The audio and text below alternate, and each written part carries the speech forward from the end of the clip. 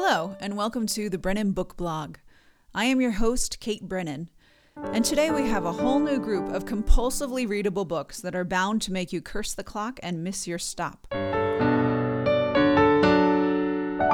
In honor of Thanksgiving, and this, the busiest travel time of the year, today we are highlighting Flights of Fancy, books for the holiday traveler. Whether the trip is on a river through oppressive heat of 1930s New Guinea, a clandestine tryst in Prague, a lonely voyage to Mars, or even an accidental dial-up into the future, these novels are bound to take you places. So, if you're waiting for your flight to board, or if you're just waiting and bored, prepare to take a flight of fancy. EUPHORIA by Lily King. I did not anticipate a tale about three anthropologists mired in the tribal cultures of 1930s New Guinea to be a one-sitting read. As you may have garnered already, I am often wrong. I should have known from anthropologist Nell's observation about halfway through that things were bound to end painfully, but I simply couldn't stop myself. She says, "Tragedy is based on the sense that there's been a terrible mistake, isn't it? And there is some terrible mistake, but who made it exactly, I'm not entirely sure. Was it one of the three scientists triangulated against the others? Was it of timing, of place, of circumstance? Or was it a mistake of more innate inevitability, of humanity, a mistake we ourselves didn't make but are doomed to pay for forever? That inevitability, as tangible as it was, pulled me through the pages, navigating the river for hours in the oppressive heat and blackness, plagued by bugs and desolation in equal measures, the anthropologist banks and notes.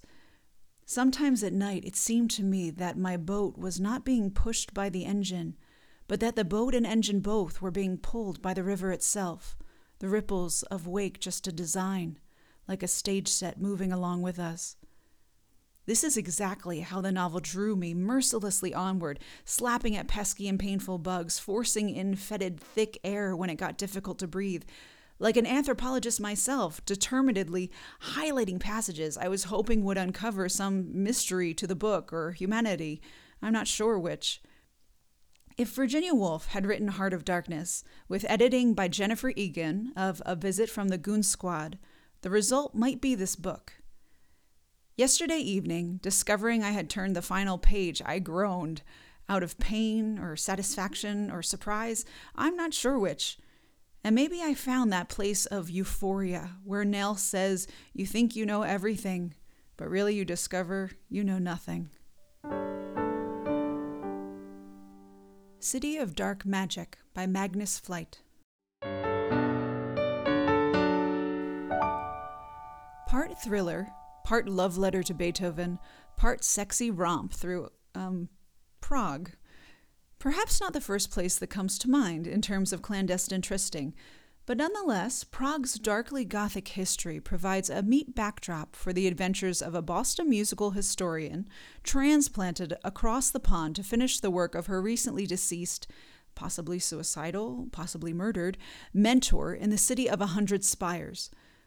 With the help of a young musical prodigy, a prince, and a dwarf, it might seem to have the makings of a bad joke, but Flyte, a curiously mysterious auteur from the look of it, crafts a supernatural quest just this side of plausible.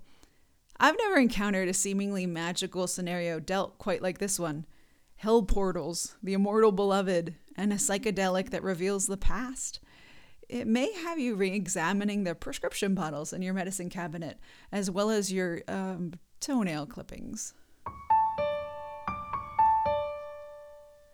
The Martian by Andy Weir. Mark Watney is the MacGyver of outer space. If I were stranded somewhere with only one other person, I would want that fictional character to be Mark Watney. After a dust storm, Watney's crew believes he is dead, and in the maelstrom that ensues, leaves him on Mars, alive. Now, while death is a terrifying prospect in general, the prospect of death on Mars is exponentially more terror-laden. Fortunately, Watney is not only the most resourceful and intelligent man alive, but he is also the most unabashedly positive. He logs his obstacles like an excitable teen that just got a yes from his crush for prom. But instead of, "Jenny said she'd go to the prom with me," he's saying, "Yay, I didn't die today," or "Not low on oxygen, but the excess CO2 in the air might kill me. Gotta work that one out, LOL." I'm sure much discussion of this novel will laud the irresistible natural positivity of the human spirit and the remarkable struggle that humans will make to survive. That is all true. What's more impressive to me, however, is that Weir created a science-packed book largely narrated by one man stranded on Mars that I wanted to read. Having just turned the last page, I simultaneously feel an overwhelming camaraderie with humanity, and also that I should have gotten 3 credits for a physics elective. Not for the mathematically faint of heart, Watney's plight is riddled with the periodic table and scientific formula. Translation: there are a lot of numbers.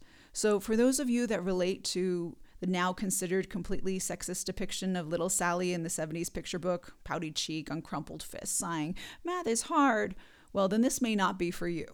Side note, if you're interested in learning more about the gender disparity in education, check out Still Failing at Fairness by David Sadler and Karen Zittelman, but I digress. I picked up this book considering it fiction or sci-fi, but it's kind of a worst-case scenarios Mars edition. While in my limited experience of orbital mechanics and relativistic physics, I can't vouch for Weir's calculations, he does a pretty good job of applying seemingly keen scientific knowledge and creative problem solving to Watney's dire situation.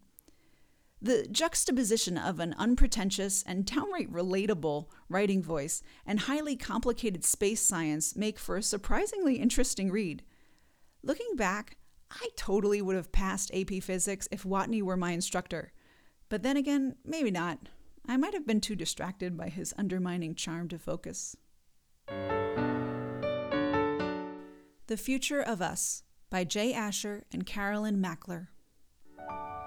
Remember dial-up? Well, so does this book. 2 teens pop in their first AOL disk in 1996, and voila, they magically access their Facebook pages 15 years in the future. Imagine being 16 and seeing your 30-year-old life play out in emoticons and status updates, and watching "in a relationship" turn to "married" turn to "single." Makes you cringe? Well, it doesn't sit well with these teens either, so they try to tamper with the present with an eye on the Facebook future.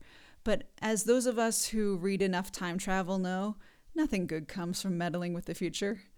This is a darling book and a quick read. Though it's YA, 80s kids will dig it. There are so many rad 90s references that would slip right by today's teens who were born in, yikes, 2000. If you are nostalgic for the excitement of first discovering the internet and for the mixtape world we left behind with the advent of the digital age, check this book out.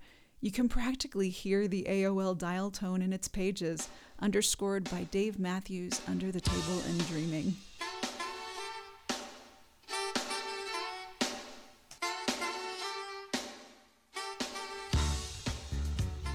Hey, thanks for listening to Flights of Fancy, Books for the Holiday Traveler. If you need more book recommendations ASAP, check us out at www.brennanbookblog.tumblr.com. And if you liked what you heard, tell your fellow bibliophiles. Our next episode, Heartwarming Tales for the Holiday Season, is just around the corner. So, until next time, from the Brennan Book Blog, read on.